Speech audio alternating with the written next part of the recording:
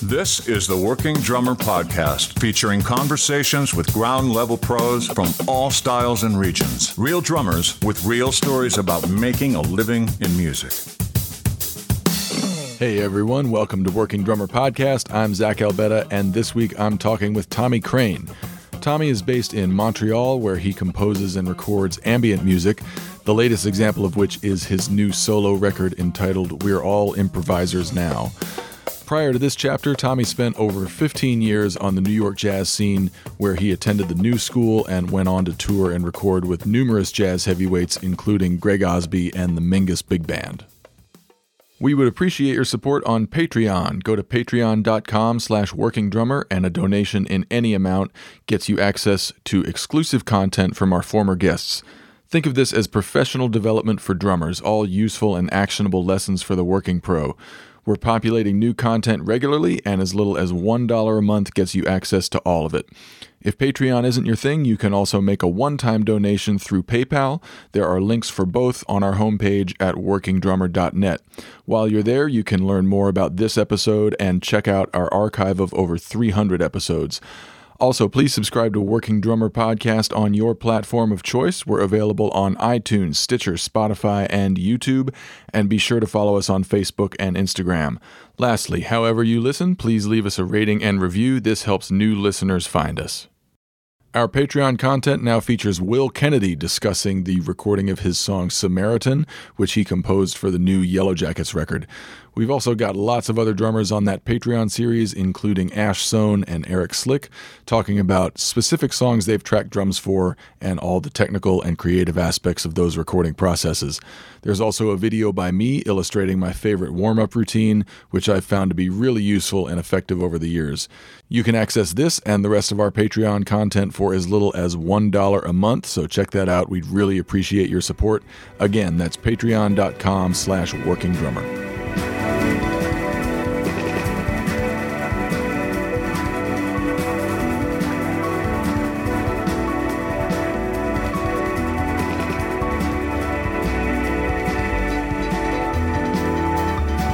So Tommy is a really interesting drummer and an interesting dude. His geographic transition from New York to Montreal went along with a musical transition from jazz to ambient music and a professional transition from sideman to composer and solo artist. The pandemic contributed to this for Tommy, as it did for all of us in some way.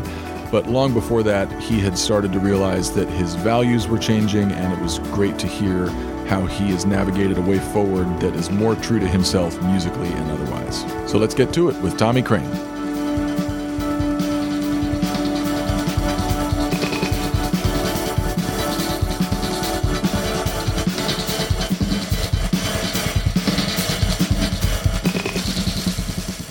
Nice to see you. I think we have some mutual friends. Yeah, I interviewed Brandon Draper recently, and he mentioned you. Oh, yeah. And I can't remember who else, but there was one or two others. Okay. I'm sure there's more than one or two, because it's a small world. Yeah, it's a small scene. Yeah, Feels that way. So with this new record, We're All Improvisers Now. This is both your debut as sort of a leader or solo artist, and very much the product of like the lockdown, right? This was kind of your project. Talk about why you did this and what it is. Well, to be honest, I mean, like all of us, I had an immense amount of time on my hands, and compounded with the fact that in the winter Montreal is like already kind of a pseudo lockdown.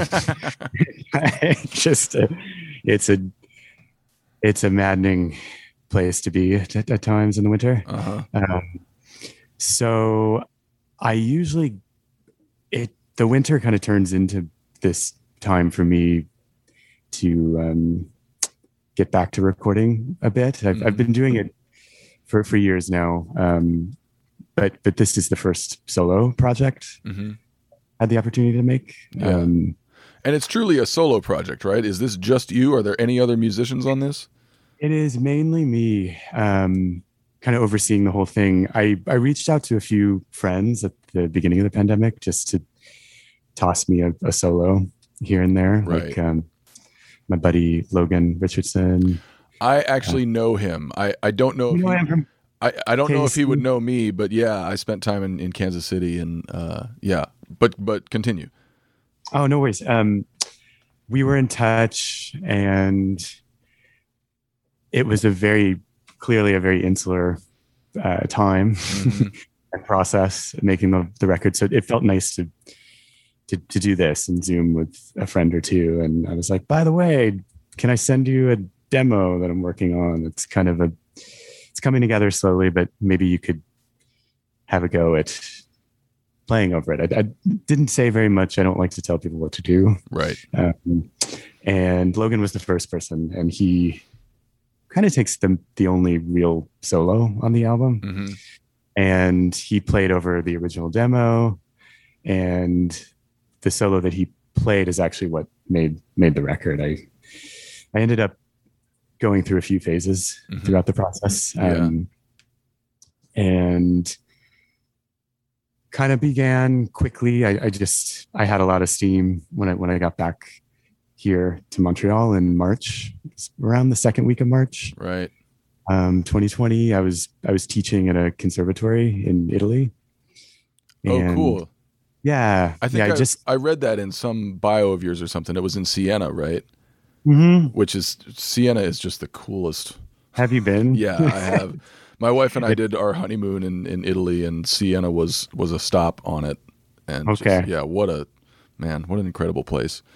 It's like medieval. It's like Westworld or something. Yeah. And it was so cool because like we did Rome, Tuscany, where Siena is, and then Venice. So like, Rome is this ancient city, and Siena is like you said, a medieval city, and then Florence and Venice are like very much Renaissance cities. So you can just like travel through time, and it's really amazing. Yes. I loved, like, I'd fly into Florence and then go to the train station in Florence and then hop on a bus, and it feels like you're in another time or something. It was fun. But, I took that gig fall of 2019, just kind of fell into my lap. I think that Henry Cole was supposed to have the job, and his house burned down. Oh my God.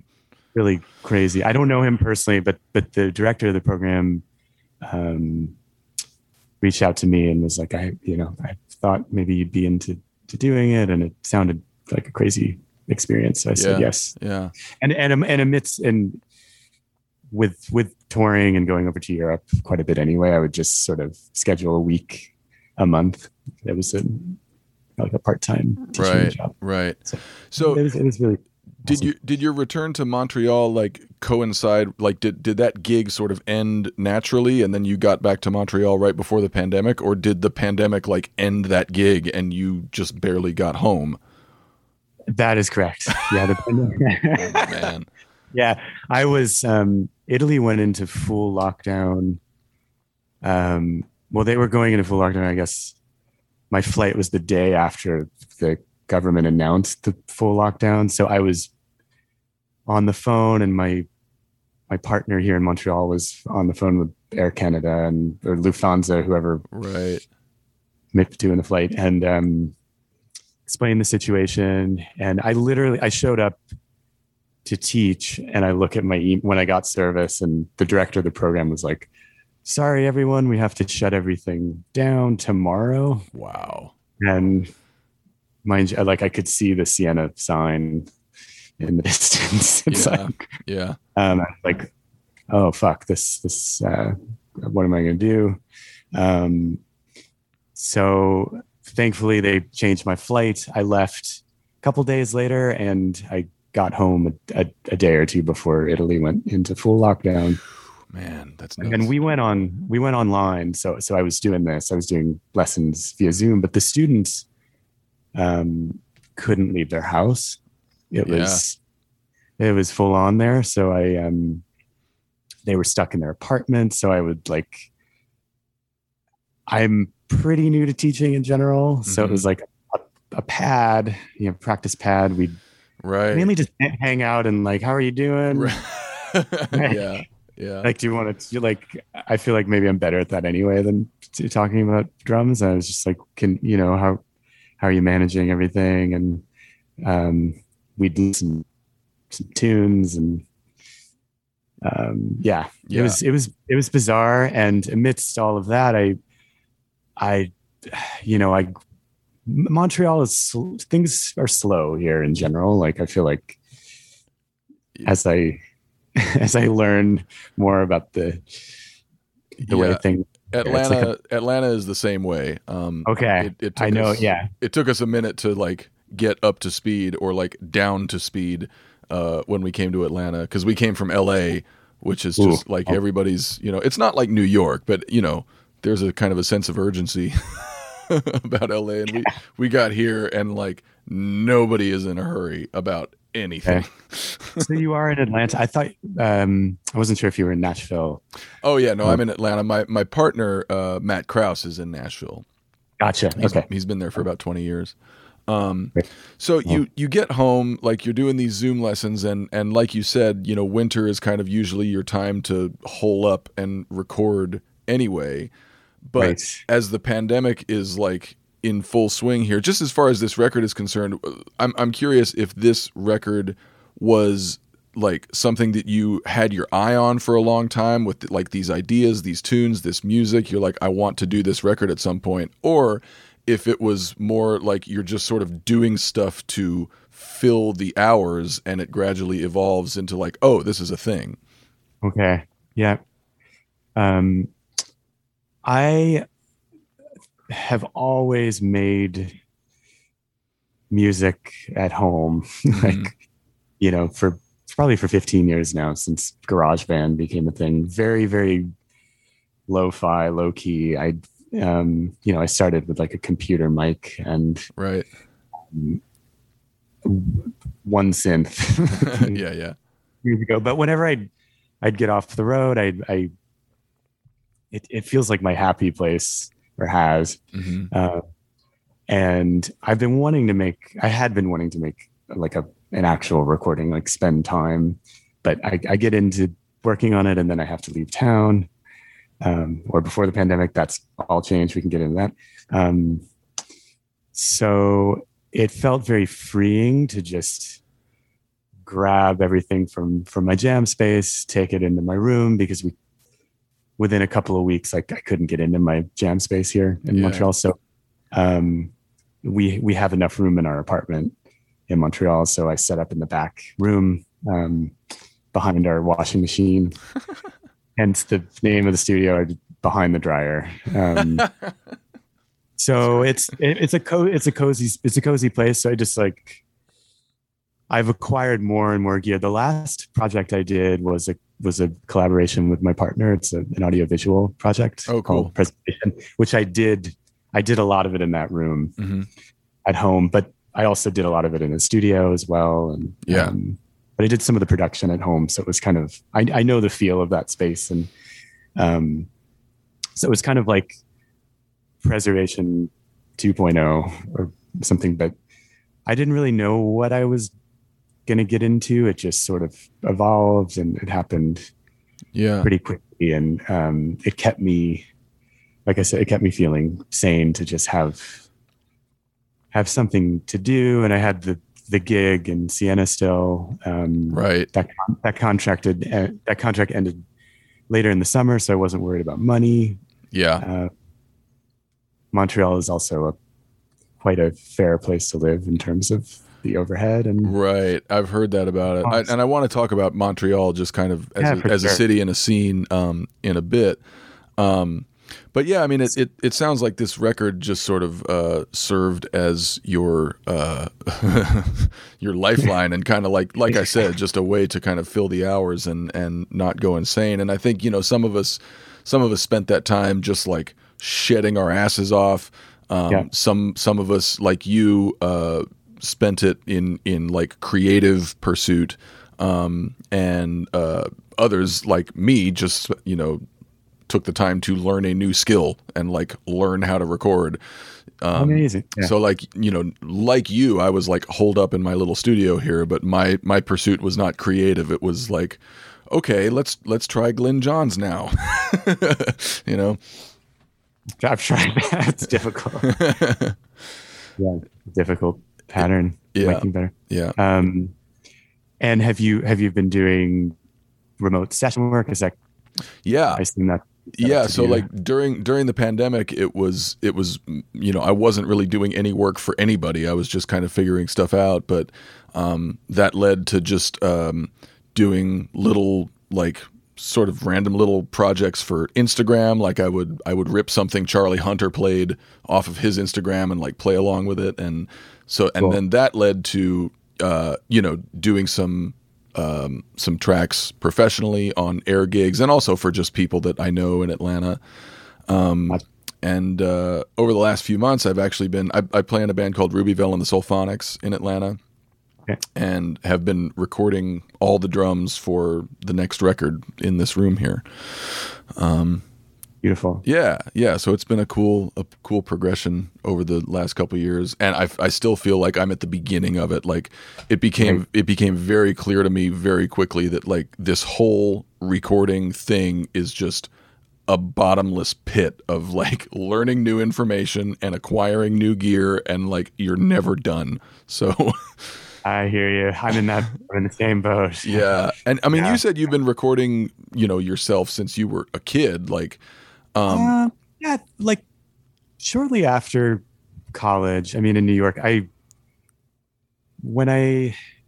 liked the garage band format whenever that became a thing. Yeah. Just because it was easy to use, right? Set up tracks and layer things. I love layering. I can hear that. Yeah, there's a lot of layering, and I felt, having the time. It was a nice way to just dive in and also just have fun. It was truly fun to make. Yeah.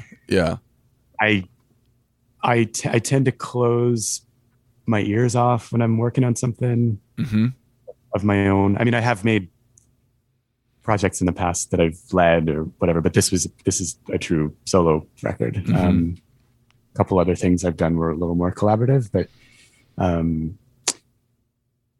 it was really nice to just get into the flow of waking up and tracking and experimenting and having a deep dive into Prophet land. Right. With synth. I know 5% more now than I did, but I didn't, that guilt radar didn't pop on.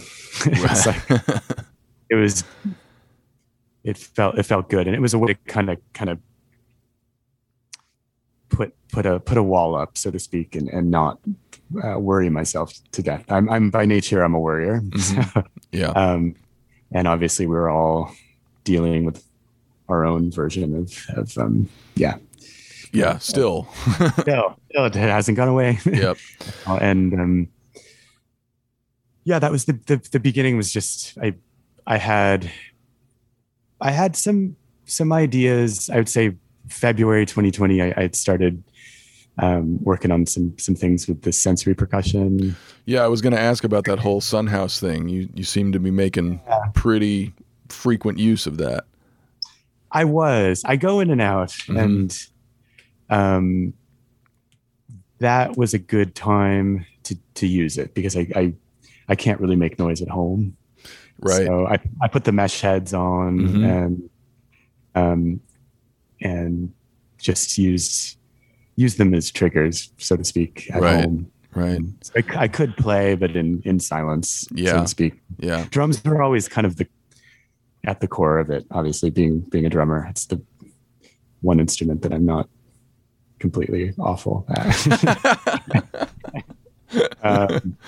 Yeah, so I was going to ask, I mean, there's a lot of great drumming on this record, obviously, and a lot of like really organic, natural, sounding acoustic drums on it, but there's a heavy electronic element to all this music. So like from a stylistic or genre perspective, does does that does the electronicness of it represent sort of a departure from what you had been doing before, like especially your touring work? Yes.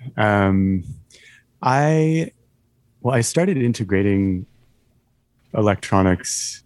The last project I worked on, Preservation, with Tracy Maurice, visual artist, and it was music synced to experimental film. Wow! And we had the opportunity to perform it in 2017 at Lincoln Center. Man, mind you, in the food court. You could still use the Lincoln Center brand name. Right.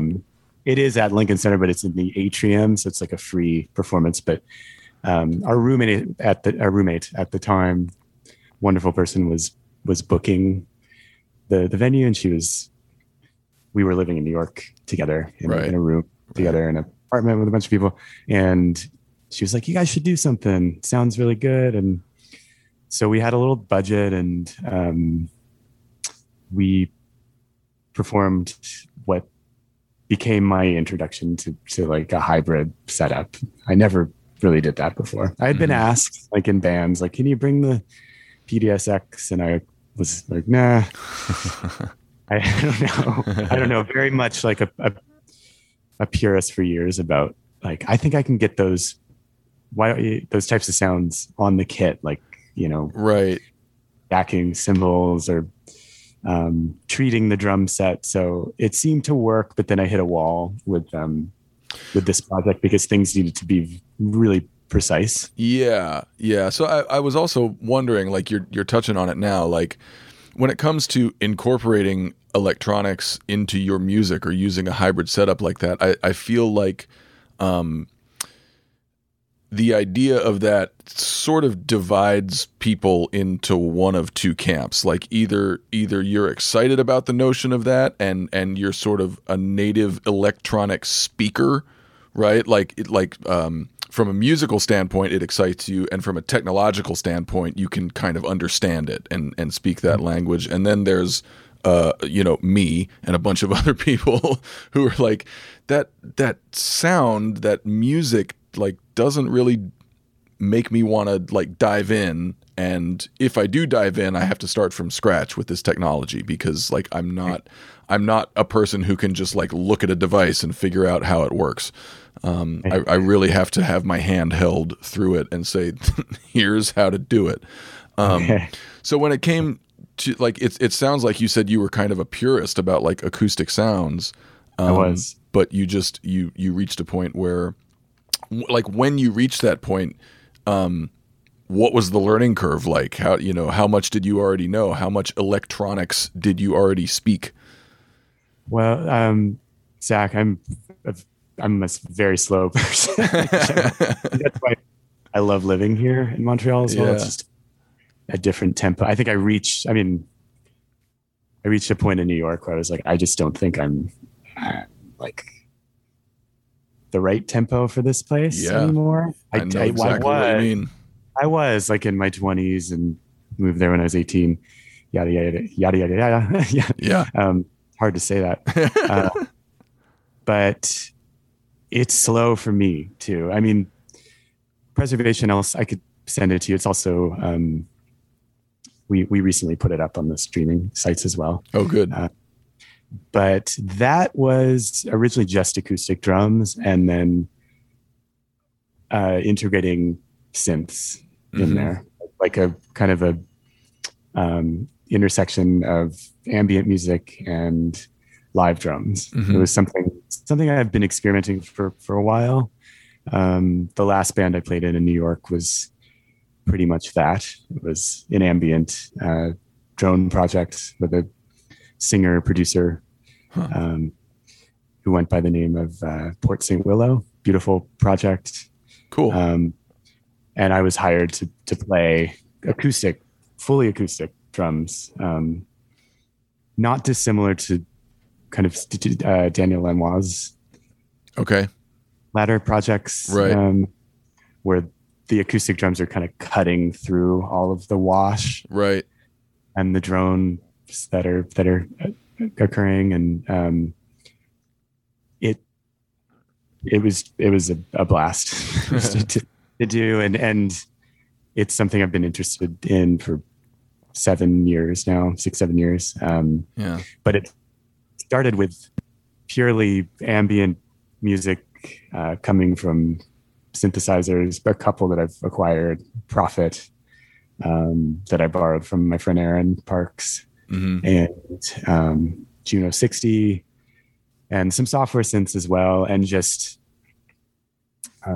acoustic drums. So that was the previous project. Right. And then that project took 2 or 3 years to complete.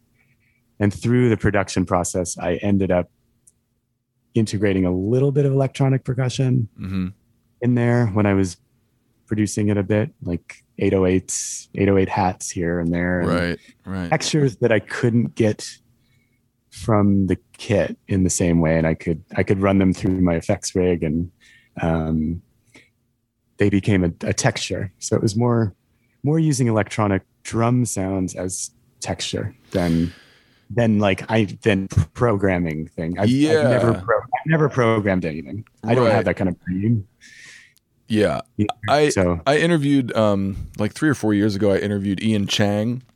Oh yeah, of course. And at the time, the Sunhouse stuff was just sort of coming around, and I'm pretty sure Ian was like a beta tester.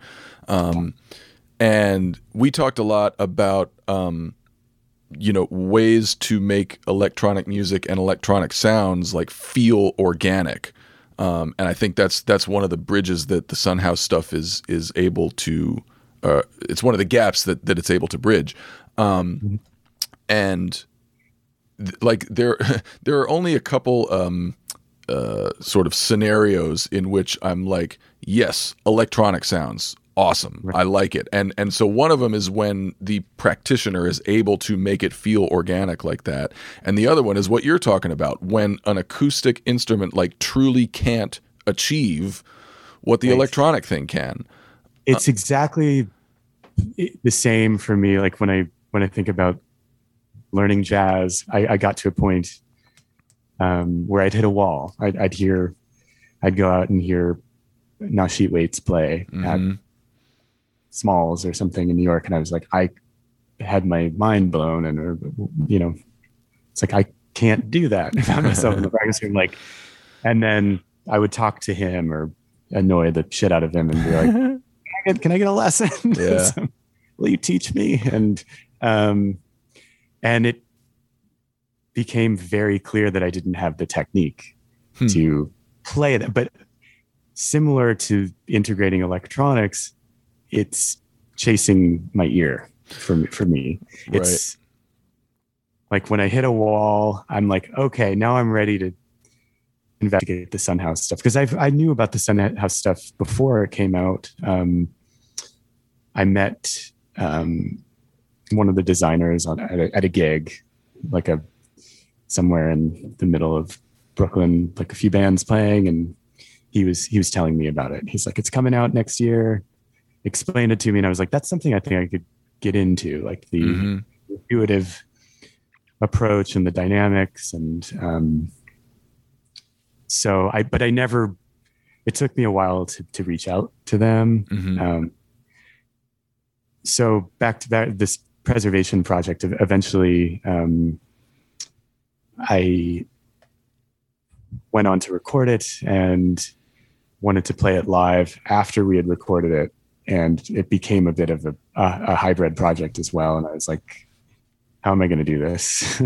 Yeah. So I reached out to Sunhouse at that point and checked out the triggers. Yeah.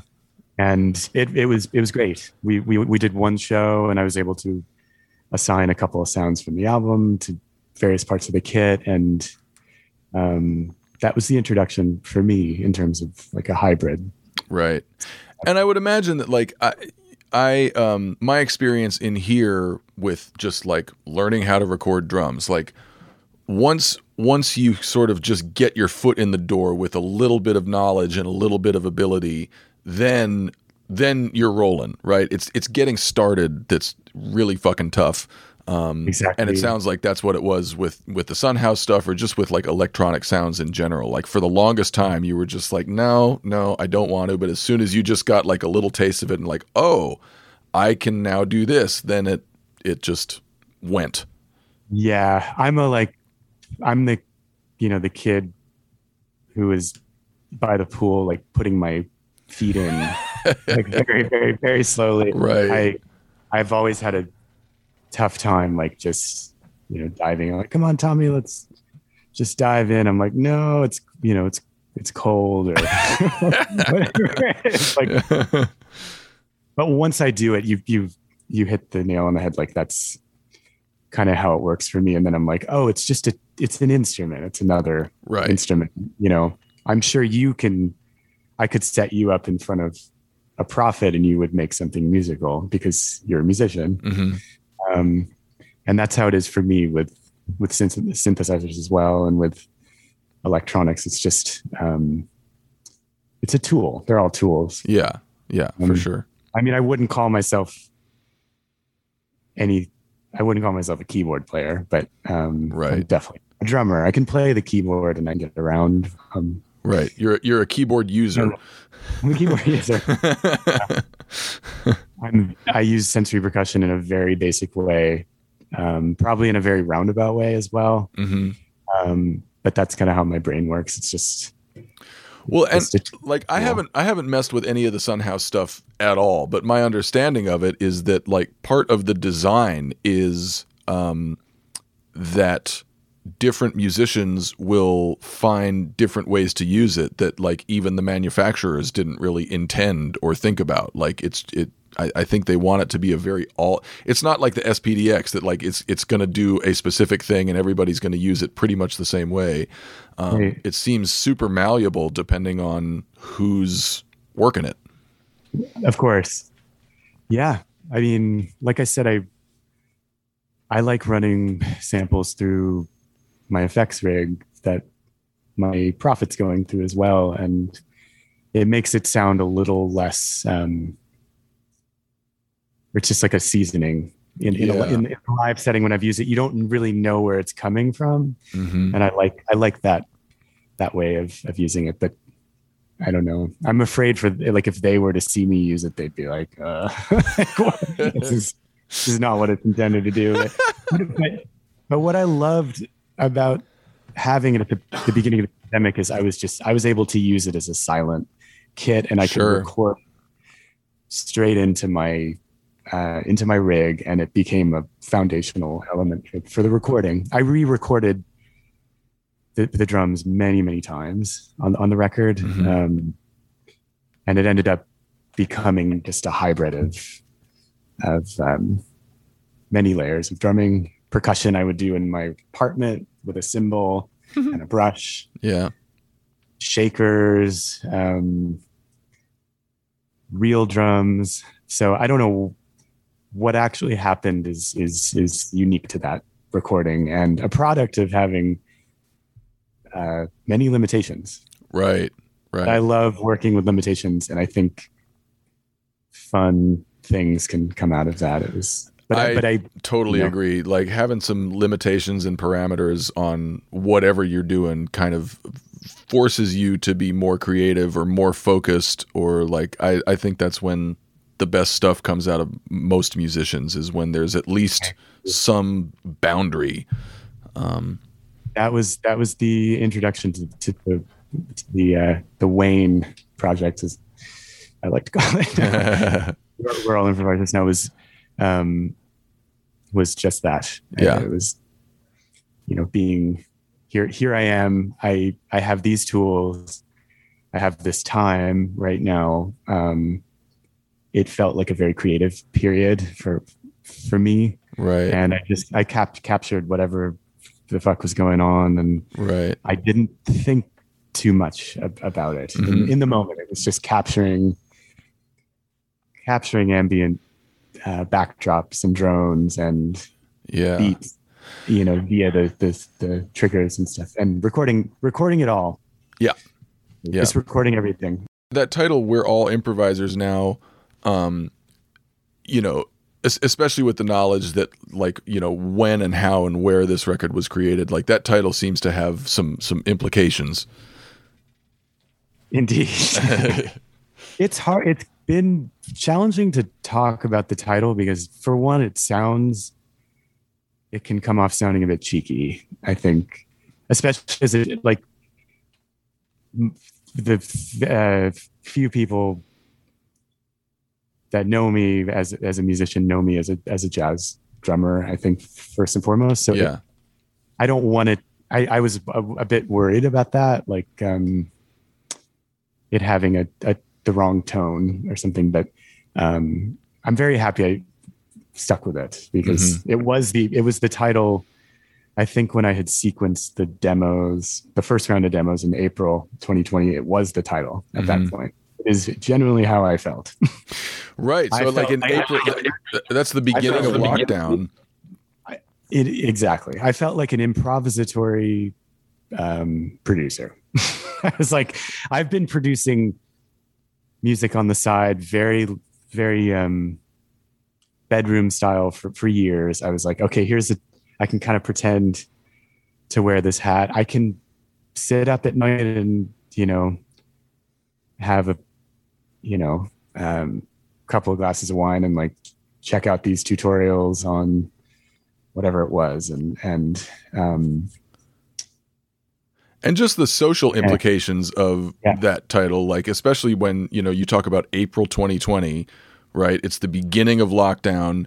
You're at your house sort of venturing into making music in a new, untested way. And you know, societies and governments are also just like, a lot of them are making it up as they go. Like, nobody knows what's going to happen. It's you took the words right out of my mouth. That's exactly where that came from. It felt like we were making it up. Like, oh, don't wear a mask. Wear a mask. Right. Don't. You know, you'll get it. I remember like washing our groceries. Yeah. Like we had a designated table with tape. Right. And we're just turning into psychopaths. And I'm already a bit OCD to begin with. And it was like, it just played into all of it. And it just felt like, well, what are we doing? Like, at the same time, my partner, who's a visual artist, an amazing visual artist, decided to dive into ceramics, which she went to school for 20 years ago. It's the first thing that she studied in college. And she was like, I just feel like I want to get back to that slow life of that world. Like, she's like, it's all I want to do right now. I want to like spend 8 hours at the wheel. Yeah. And, like, that's how these days felt for me too. I mean, I would spend, you know, days dialing in a sound. Right. Or, you know, harmonically, the record is quite simple. But I would take that progression and I would try it at every possible way that I could, because I had the time. Right. Right. And I would, you know, try the best sounds. It became similar to like making a stew. Yeah.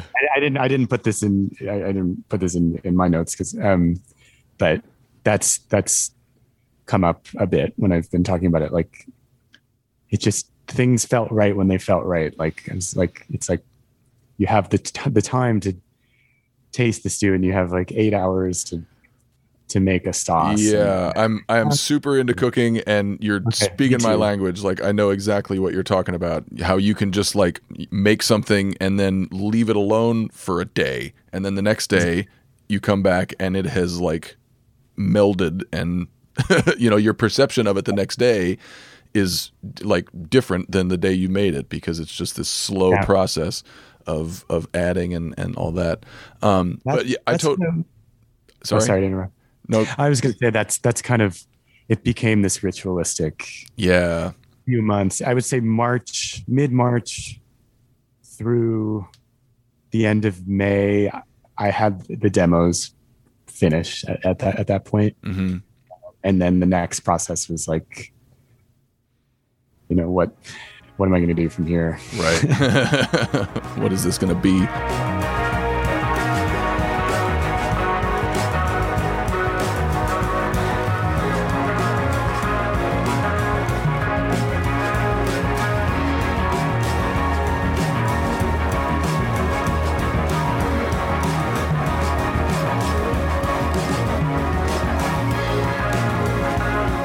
Going back to your New York days, you went to New York to be like jazz drums guy, and for a while you were like jazz drums guy in New York. So I'm curious, like, what set you on that path, and sort of how did your New York experience shape you, and what kind of jazz drummer do you think you were or are? Shortly before I moved to New York, I guess the musicians I looked up to were who were a few years older than me, had recommended the New School. Yeah. Keon Harold was in St. Louis, and a drummer named Mark Kohlenberg. You familiar with Mark? I feel like I've heard that name, but I don't know him. Okay. He played for Common. Okay. Shortly after he moved to New York. So yeah, Keon recommended the New School, and I ended up applying and got a scholarship to go there. I did want to pursue jazz drums as like a very straight ahead jazz drummer at that point. But I wasn't sure, what New York was going to be like at that point. And at that time, like, so you're in your like late teens, early 20s doing the New School thing. Like, who are the drummers you're studying with? Who are the drummers you're listening to and studying and saying, like, I want to play like that? Yeah, well, Nasheet Waits I stalked him when I had never heard him.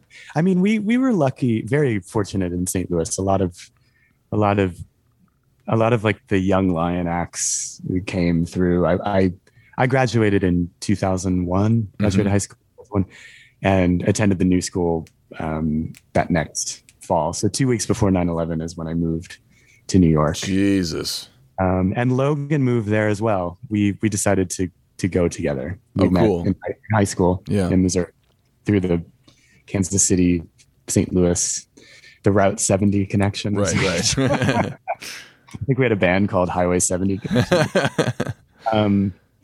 And so I just immersed myself in everything when I moved there. I lived in the dorms in downtown New York in Union Square with some incredible musicians, and it was an intimidating place. Yeah. Like just the student body alone. Sure. And Keon had just graduated. Robert Glasper had just graduated, but he was still at the school most days, just hanging, just jamming. Being Robert Glasper. Yeah. He would just come into a practice room and jump on piano and be like, come on, let's put, like, Logan and I like were buddies, and we played together every day. No joke. So we'd be in a drum practice room just playing duo, and someone like Robert would stumble in and play and kind of school us, so to speak. Right. And, I didn't feel like I was very good at that time, but I just sort of trial by fire kind of. Sure. People were very nice to me, and I just sort of jumped in there, and I was always playing with people that were better than me. Yeah. I felt like that was the the way in, and they'd be like, "Come on, dude, you know, like Right. Not pick up." hard to do in a place like New York. Yeah, not hard to do. Yeah. And we had our little crew, you know, Logan and Frank Lacrasto. We would go out and every night, and we'd go to Smalls, or we'd go to various jam sessions, and it was like show after show, and we'd just immerse ourselves in the scene. You know, a lot of avant-garde music as well, like the Knitting Factory fell around. Tonic was probably one of my favorite venues in the Lower East Side. We could hear people like Jim Black play. Yeah. Hearing Jim for the first time was a game changer for me. I didn't know that was possible. Right. Yeah, he's one of those players that's kind of like it's like jazz adjacent, almost. Like Paul, the drummer Paul Motion came up in my interview with Brandon, and I feel like Paul is like an early example of one of those drummers who is like, you know, just obviously firmly rooted in the jazz genre, but like not really playing by the rules of jazz drumming. Indeed, yeah. Yeah, so Jim is another guy like that. Coming from that school, for sure. Yeah. And after Paul, Joey Barron. Oh yeah, man, same deal. That school, that immediately really spoke to me, because I grew up playing a lot of rock and roll. Yeah. Playing groove music, you know. My father played a lot of groove music, and so that was in the DNA for sure. Yeah. And again, I didn't know about Jim Black in St. Louis. I didn't know about Joey Barron. So quickly I learned, you know, it was, I think that first winter break in New York, going back to St. Louis, and my friends and I got together to jam, and they're like, something happened to you. like what happened to your playing? It's like all you wanted to do was swing or pretend to swing or attempt to swing. That's what I like to do. I mean, that's where I came from. I didn't, you know, I'm sure you went to school. Yeah. Around. I've listened to quite a few of the podcasts as well, and school comes up a lot. And you know, but I mean, we could talk a lot about music school. And, we could. We have. It's interesting talking about it now, 20 years later. I've shifted a lot. You know, and you have to kind of shed your skin as well. Like it took me a while to kind of get out of that headspace too. I know what you mean. Like I went through the same process. You're kind of like, especially in the jazz world, I think young musicians tend to sort of like superimpose jazz identities onto themselves. And it has to do with like emulating certain players, but it also has to do with just like buying into a certain culture or running with a certain crew. And you know, some people like stay in that, and that's truly who they are and the kind of musician they want to be. But others, it sounds like you and me, you know, reached a point where it was like, I did this for a while, but it doesn't feel 100% like what I'm really made of as a musician. And you mentioned earlier how like you were taking a lesson, I think, with Nasheet Waits, and you said you hit this wall, like with jazz or with jazz drumming. And it kind of became, you said it became clear to you that you didn't have the technique to do what you wanted to do. I did not. So at that point, like when some people hit a wall like that, sometimes it's about their identity as a musician, which it was for me. I was like, I'm just not the bebopper that I thought I wanted to be. But with you, it was like, it was physical, it was technical. So like, where do you go from there? Yeah, I should rephrase. This is why I make instrumental music. I'm not great with words. I'm I love to read. So, I as far as even like I'm a lot more lyrically driven in terms of music I listen to now than I used to. But anyway, I'll try my best. But, rephrase that word technique. I will say the basic skills I feel like I had the love and the will to hop on board. Keep saying that. Yeah. With the feeling of jazz. Like I was like, wow, this makes me want to move, and like I want to like play together with right. it. Just it moves me. I was attracted to the feel of music and sound. I'm obsessed with sound and feel. So it got to a point. I used that Nasheed as an example because I was 18 years old and I wanted the cool stuff from him. I was intrigued by how free he was. Mm-hmm. He felt so in control and almost like a conductor of the band. Mm-hmm. I'd seen it with so many projects, Ralph Alessi's project, Mark Turner's band at that time. Oh yeah, man. The record had just come out, which was incredible. It was like, that to me, I'll argue with anyone that wants to talk about it. There's a little bit of like an ambient quality to that record. Yeah. Maybe it's Rosenwinkel sound, but I'll talk about the ambient music a little later because it's very important to me as well. But the circular feeling, if you want to call it that he had, but it was also tied to what I had heard at that point, which, was a lot of straight ahead jazz. Yeah. I don't know what to call it, but the drummers that I had studied in high school, like, Billy Higgins, everyone. Yeah. Yeah. You know who, but I hadn't heard that. And Paul Motian is another example of course. And I would hear him.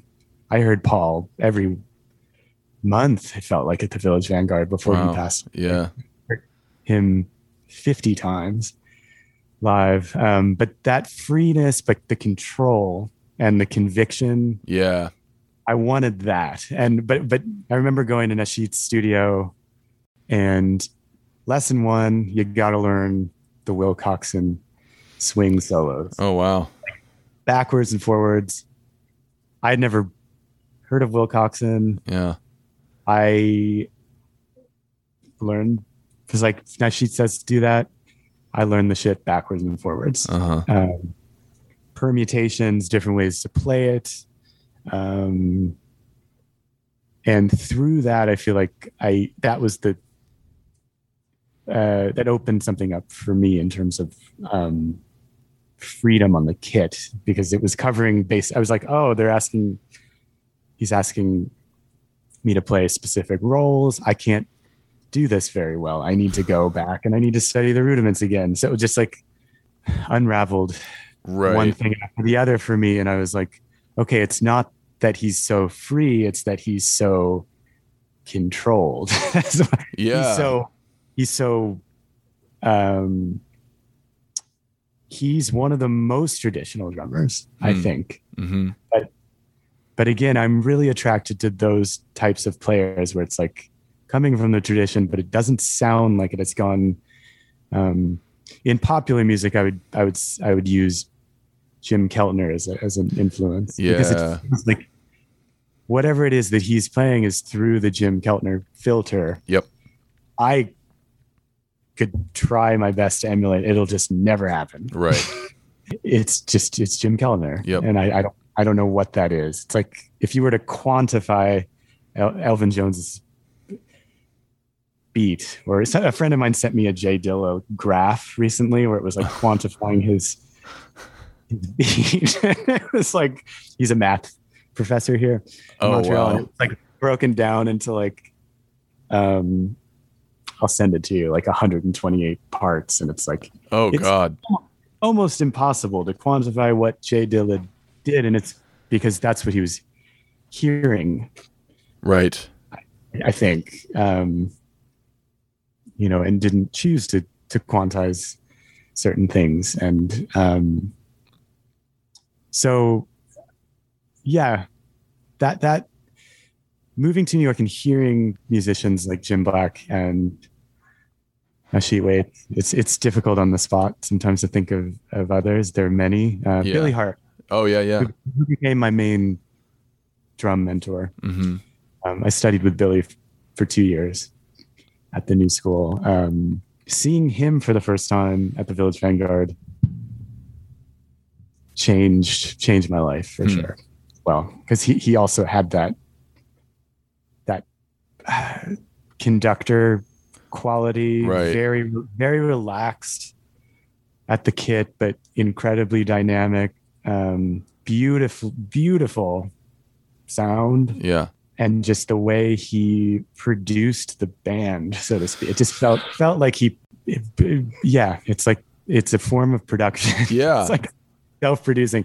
And I'm thinking about that because I just played at the Village Vanguard a couple of months ago, and it had been 15 years from me. But it's a room where you actually you self-produce your own sound. There's nothing on the kit. Right. And going back and thinking about, I was so incredibly nervous going back in there and playing at the Vanguard. And I was like, okay, what shows really moved me? Definitely seeing Billy, seeing Paul Motion, and then setting up there and being like, oh, there's no stereo overhead. Right. You have to play to the back of the room. You also have to play to the person 2 feet away from you on the bench. Right. Next to your hi-hat. Right. And how do you do that? It's control, I think. And Billy really, he still does that. Yeah. He still plays like he's in his 40s. Right. So 30s. So you kind of find some of your identity with these guys and with these ideas, and you kind of find your lane. How long did you spend did you graduate from the New School? Like, did you actually get a degree from there? I did. Okay, cool. I dropped out. I left for a year. I started playing in the Mingus Big Band. Wow. Freshman year, I met Vincent Herring in a jam session. He's a great alto sax player, and Robert Glasper would run the jam as well. It was in the Flatbush neighborhood in Brooklyn, and me and my friends would go every week, and we'd sign up and we'd play. And Vincent, for some bizarre reason, liked my playing, and he hired me for a gig. And then was like, would you ever be into auditioning for the Mingus Big Band? Man. I was like, I never played in big bands. Yeah. I also I couldn't read very well. He's like, you'll be okay. He's like, here, study this stuff. I think you should do it. He's like, the audition is the gig. Right. So they're auditioning. You have to learn the book and you come in. They had a weekly gig at the Fez in the East Village. Amazing venue, basement venue. It's like an old lounge from the 50s. Oh, cool. The speakeasy kind of vibe. And so I said yes, and I was still finishing the freshman year there, but I just said, fuck it to living the whatever. I was like, I want to do this. This is what I came to New York to do. Right. I'm not gonna blow this opportunity. So I did well, I think. And Sue Mingus, Charles Mingus's wife, I had to meet her first. I went to her apartment. Wow. She had Mingus's apartment in Midtown Manhattan, and so she literally went over to her filing cabinet, which was probably from the 50s or 60s, and she's like, oh, let me hear the charts. So she gave me original charts, not Mingus's charts, but the charts the big band would play. Yeah. So she everything had to filter through Sue. Wow. And she was like, "You're really young. Are you gonna be okay?" And I was like, "No, I think I learned everything." And she's like, "Okay, we'll see how you do. We'll see. Jesus. You'll give you a chance." So they, again, I was also, I think, playing in a rock band at the time as well with some friends at New School. Like, quickly I learned, I was like, it's a loud band. So first song, they're just like louder. Like, you gotta just they're yelling at me. Whoa. Frank Lacey would kind of run the band, and he's just like, "Come on, motherfucker, you gotta go." Like, "I can't hear you." He's like, "Eat some Wheaties, motherfucker." And Man. And I'm like, "Oh, different kind of energy, feels like a different life." I was like, I could do it. So all in all, it went well. It went well, and they asked me to go on tour with them. Wow. That summer. So I was, after my freshman year, so I was 19, and then I went to Europe with them. They split the tour between me and the original Jonathan Blake, who was the drummer that was subbing part of they were there the entire summer in Europe. It was like they had a tour bus. Yeah. My first time leaving the country. I had never really left. We'd gone to California as kids, as families. I'd never been to Europe. Right. Doing all those festivals. Did everything. I arrived and like no cell phone at that point, 2002. Yeah.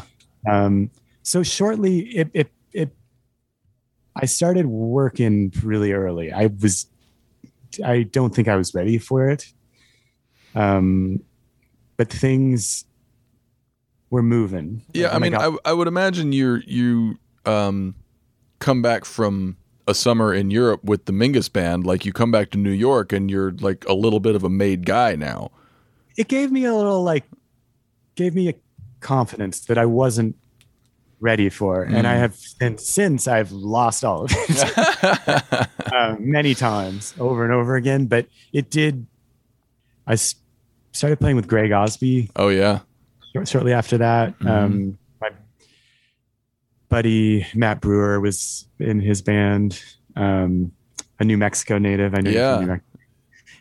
We met in high school as well. Huh. And he started at Juilliard the same semester I started at the New School. So we were all part of the same kind of, like, we'd see each other at jam sessions. Like, "Hey man." And how much longer did you spend in New York? Like, at what point? I left. I left in 2017. Okay, so yeah, that was quite a while. Yeah, no, I was there for a while. And so, your time in New York is just, marked by just a series of gigs and tours and recordings and et cetera with, New York notables, some of which you've mentioned. But at a certain point, it seemed like you mentioned earlier, like you just reached a point with New York where you're like, I'm not cut out for this place. Never mind, whether or not I'm involved in the jazz world, or never mind just the whole music part of it. Like, I'm not happy living here. I was not happy. Yeah. Mainly, and you nailed it. I mean, just the quality of life, just the mentality, the person I was becoming, I started to strongly dislike, if that makes any sense. And that has something to do with a shift, I think, in playing different types of music. Yeah. I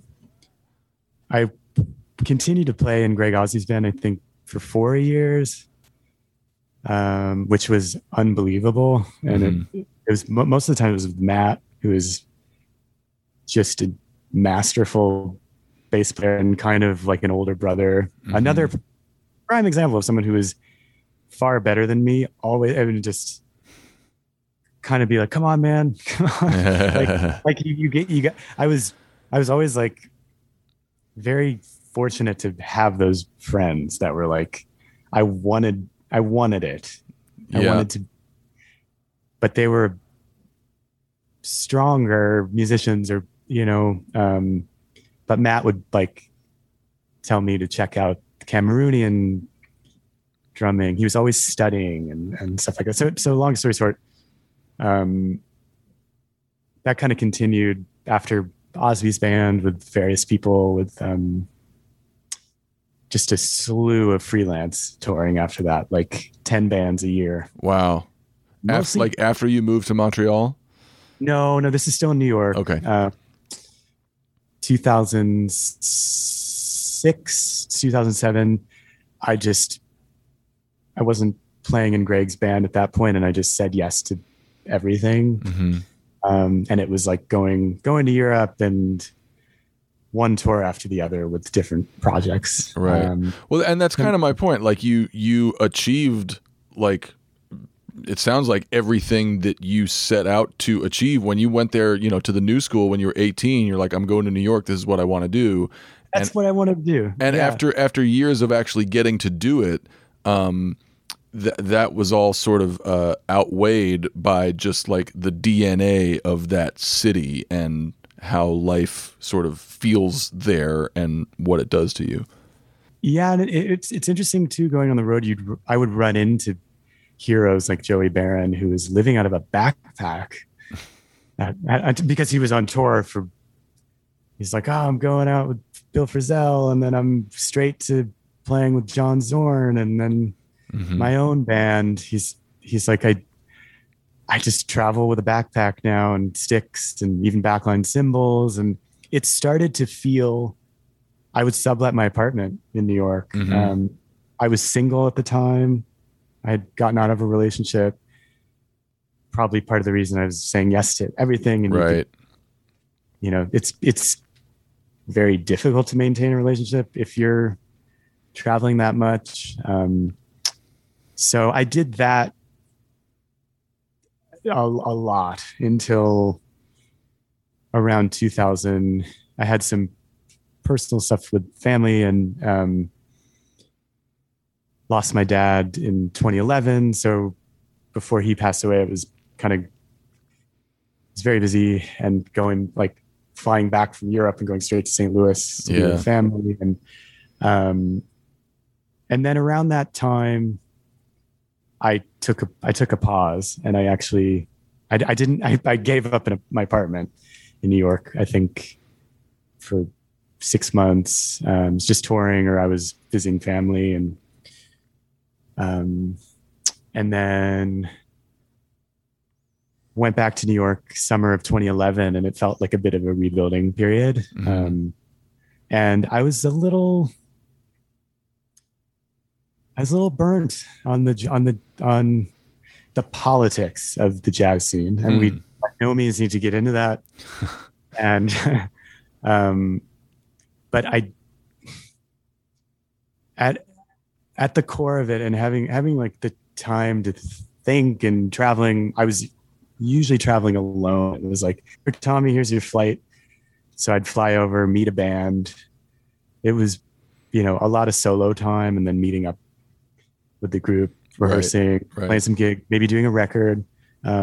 Learned so much, but having some time to reflect, I was just like, I think I'm a project-based person. Yeah.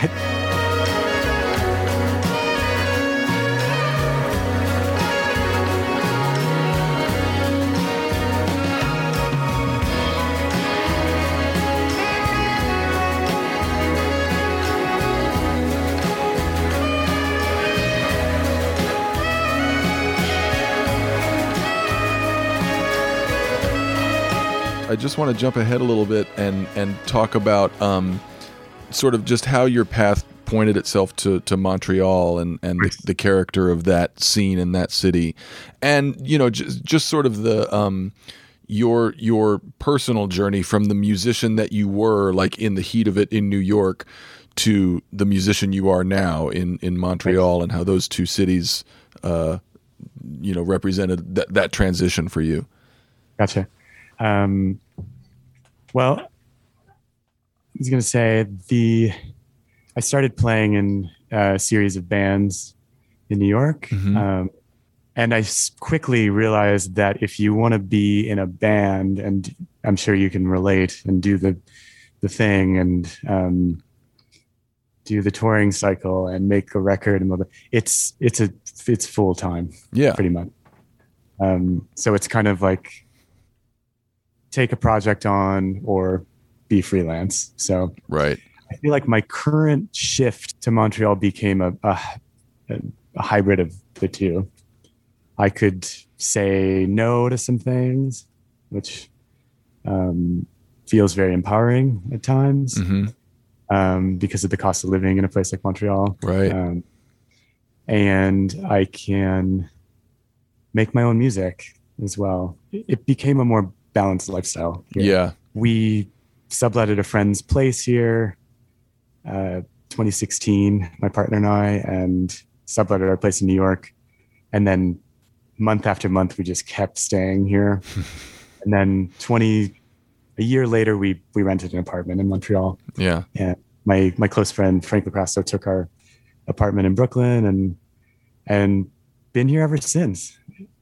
Like, it was a base more than anything before the pandemic. It's just like it's a great city, a bizarre city. It's an odd place, and it would take a lot of time to really get into all that. But I really like it here. I like the clash of cultures, and it's close to New York. Before the pandemic, I was in New York at least every month or every 6 weeks, and I'd drive down. Yeah. Could be there in 6 hours. I was going to ask, so it's like a half day's drive, basically?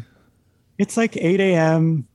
You can make a 3 p.m. rehearsal. Okay, yeah. And you're hurting. Right. And you alluded to the fact that you were just doing sort of like gig after gig after gig and tour after tour, these kind of short little stints. Yes. I'm in a similar place myself. Like I'm about to be 42. I'm looking at the first 20 years of my career. And I've done a lot, like I've played a lot, but I see it as just this sort of endless litany of like short little things. And a lot of them were just one-offs, like a single gig, or just a short engagement with a thing. And there have been some projects that have been longer and more involved along the way. But I would classify myself as just sort of like a journeyman, kind of all-purpose workhorse over the years. And I'm looking at my next 20 years of playing, and I want it to be a much shorter list of much longer, more involved things. So are you making some of your own music though as well? No, I've never been a creator in that way. Like I've done some composing and arranging, but I'm firmly in the sideman camp. Got it. But even in that role, like I'm looking to be like part of a thing that is doing a thing for a long time. I can relate so much. So that was the turning point for me. It definitely just once I felt like I was a part of a growing, like a family, like you're a family when you're in a band, and you fight and a lot, and there are issues with money and ego, and people grow and stuff like that. That kind of what you just described is sort of, I think, if I hadn't moved, I think I'd be in the same zone, but I knew that. Right. I guess New York is unlike any other place. It will just shatter you. I mean, and not even just because of money, but just because of who. Like, I'd just be taking the train home. Sometimes I'm like, God, I look bad. I don't feel like I'm wearing the same fucking pants I've been wearing for 3 years. Like people are like, what you don't feel that in Montreal. Maybe it's to Montreal's detriment a little bit, but like I can go out in sweatpants Right. here. Right. I guess we all maybe do now, but Sure. I don't know. I feel like maybe there's a way to find, I'm sure you have that to some degree, but to find that balance Yeah, absolutely. And Wow. I went through a similar thing in LA. Like I've never lived in New York. I've known for quite a while that I'm just not cut out for that town. But I did live in LA for a while, for 5 years, and not unlike you, like had some success, had some good experiences, but there came a point where the experience of day-to-day life in that town, just I was kind of over it, and I got out before I really started to hate it. My wife by that time was fucking over it. She was, Is she a musician as well? No, she's in a totally different racket. She was a musician because we met in like high school band, but Gotcha. she had the good sense to get out. Yeah, I mean, LA is obviously a very different vibe from New York, but they're similar in that like you either subscribe to that lifestyle or you don't, and some people thrive on it. Some people are just that's the soil they grow in. Yeah. But I definitely reached a point where I was like, I can be done with LA. Like my musical and professional ambition has now taken a backseat to the fact that I just want to live in a place that like feels good to me every day. Me too. Yeah. Me too. Yeah, you have that's a great setup. I mean, you can track, and Yeah, I like, have that here too. And I've never had that in New York. I don't wouldn't share have dreamed. I wouldn't have dreamed. Like if we were in LA, if like in my 4th year in LA, if somebody would have like airdropped me into this house with this yard and this driveway and been like, you could live here, I'd be like, you're fucking out of your mind. No way. How? Similar picture that you're painting. Right. Because it's a as far as Canada goes, it's a big city. But yeah, it was an organic move. My partner's Canadian. Yeah. Okay. Cool. So I was wondering how they let you in. Yeah, that's part of it. They're pretty discerning from what I understand. They are. It's very important to me to make work now. Yeah. I was going to say one thing I was going to say is right before I left New York, I put out my first little like handmade CD that it was recorded properly, but my partner did the artwork. She does a lot of album cover artwork. Yeah. And we did the artwork for the Royal Improvisers Now record and the concept of it and et cetera. But she really pushed me to finish this band that I had called Late Bloomer, kind of like a kraut rock jazz crossover kind of. I didn't really know it was kraut rock, but that's kind of what it is, sort of. And finishing that felt, for some reason, shortly after that came out, I left. It felt like I had something to share with people that was beyond just me being a side musician, because people knew me as drummer for hire. They're like, oh, you've played with so-and-so, but it was very empowering to be like, this is these are my tunes. Yeah. A lot of jamming that we did. Recorded, I mean, they were tunes, but like vignettes, so to speak, like short pieces. And then Aaron was one of the first people that bought one. Nice. We're close. We're old. We've known each other since high school as well. And he was the first person to hit me up when I set up an email. I was like, I'll bike over to your house and give you guys a CD if you want, if you buy one, just to my friends in New York. And I think it was a turning point, I guess, having I don't know if you've been through that, where it's like sometimes as a drummer you feel like people don't really know who you are. Exactly. Yeah, that's a great way of putting sort of where I'm at now, like talking about just this endless litany of one-off gigs that I've spent 20 years doing, and a lot of it has been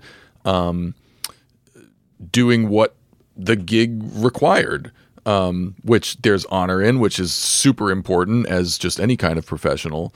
But then at a certain point, you're like, could anybody that I've played any of these gigs with articulate what I'm about as a musician, right? Like, did I just show up and like check some boxes in that music and fill some blanks? Or did I really show up as myself?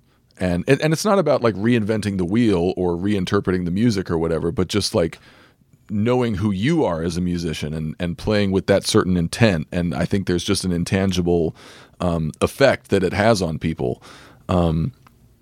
So like all the work that you had done in New York, maybe you like hadn't, it was that same thing, just sort of like being what you had to be for the gig, doing what you could do instead of doing what, instead of setting your sights on something specific and doing that. Right. Exactly. But what you described, like, gig to gig, and you have to hit the marks.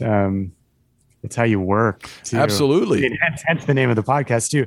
And I can, part of me, it's like, I still have that. I mean, I played with Martha Wainwright a few nights ago here in Montreal, and she wants a pop approach, and I still have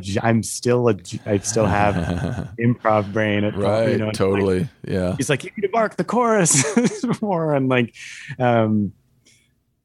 she's amazing, but I still, prepping for that gig, it's just an example. It's like I let all that other stuff go. Like it's almost like a different version of myself or something.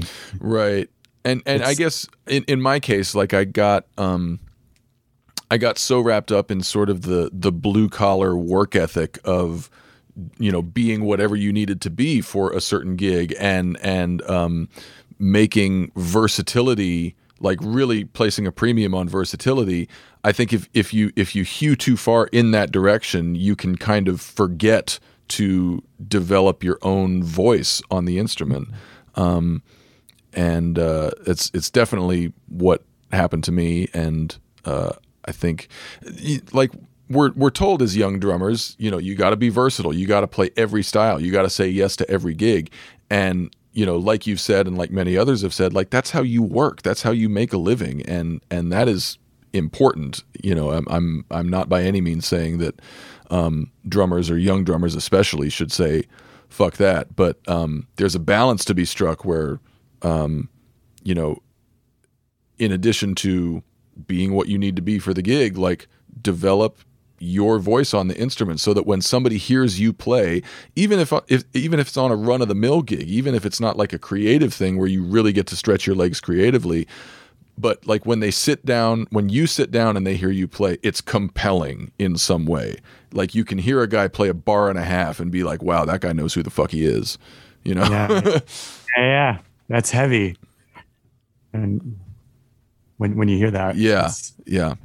I started to find myself imposing my belief system, because I think I hit a certain point where I knew that if I was getting hired, it was getting hired for me. I think people were like, certain bands, if I couldn't make it or something, they're like, well, no, you're a part of this thing. We can't get it to someone else. You're fucking it all up. And then it's like, I think at a certain point, although I didn't tell myself that, I was like, I still need to hit all the boxes and stuff. But I think I was starting to get hired to be me. But in doing that, I noticed I was like imposing stuff, and that's tricky. And that's where like the pandemic came in, and the record, and carving out that zone to get that stuff creatively out. Because if you don't have that space, for me, if I don't have that space, it'll come out maybe in a negative way, and I might, so-and-so might not want to hire me. Right. Because I'm like that, and I start showing up with triggers, and right. You're like forcing it out of spite. Yeah. And if the person that I'm thinking of is listening to it, they know exactly what I'm talking about. Because I definitely went through transition before the pandemic where I was showing up to, like, these were really great gigs, but I was like, no, if I'm going to bring my pocket Juno, and I'm going to set up a drone for my 40-second drum solo, right. or even bringing the sensory stuff. I did that with some jazz gigs, and it didn't work. Right. In contact. And then, pandemic hits again. You never know what's going to happen, and you get these spaces to find out what it is you actually really want. I'll stop that thought with saying it's very important for me to do my own music right now. And the big turning point for me, the record is just the beginning of it, but it's, it was an experiment, but it finished, and starting something new at the moment too. And it's cool. Well, it's great what you said about, like, you sort of turned a corner where you started getting hired for you. And it made me think of just this notion of, like, it's kind of just a different way of putting everything we've been talking about. But, like, as a musician, you can get hired for your skill set, for what you're able to do and what you're able to bring for a certain gig. Or you can get hired and valued just for your identity. Right? Like, just for who you are. And I think that's the ultimate goal for all of us. So moving forward for you, like with this record and with this whole process you've gone through, it sounds like you just have a much stronger sense of your own identity, and like, you're able to recognize the situations in which that identity is going to be valued. And if that identity isn't valued or needed, that's something that you can just be like, that's not my thing. I'm going to do this over here. Exactly. I think, or, there's,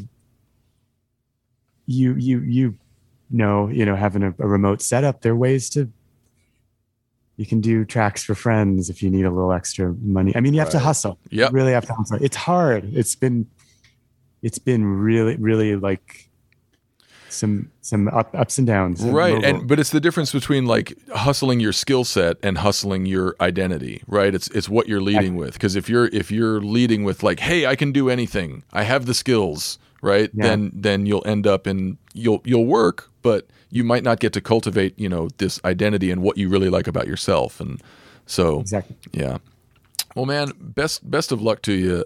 I hope this record represents like you said, kind of a turning point, into putting deeper roots in Montreal, and more meaningful, just a more meaningful musical existence for you as far as your musical identity.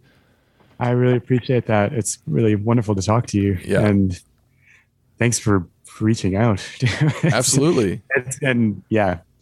It's very rewarding to listen to. I've listened to a few of your interviews as well. Just like, we can really relate I can really relate as a drummer. And if there's one thing that this podcast has taught me, it's we are all going through the same shit. Even before the pandemic, like a jazz drummer in Kansas City and an arena rock country drummer in Nashville is like going through the same shit. Exactly. Right. There is an understanding between drummers. It's just an unspoken something. So, we're all in the same game. We get it. Yeah, so best of luck to you as well. There you go, Tommy Crane, Sweet Cat, right? Check out his new record, We're All Improvisers Now, wherever you get music. Next week, Matt Krause will be talking with producer Nick Raskulinecz, who has worked with Foo Fighters, Rush, Evanescence, and Alice in Chains. What a list that is. Should be some really cool drumming and recording concepts to dig into with him. Hope you check that out. Until then, stay safe, stay sane, play pretty, and thanks for listening. Cheers.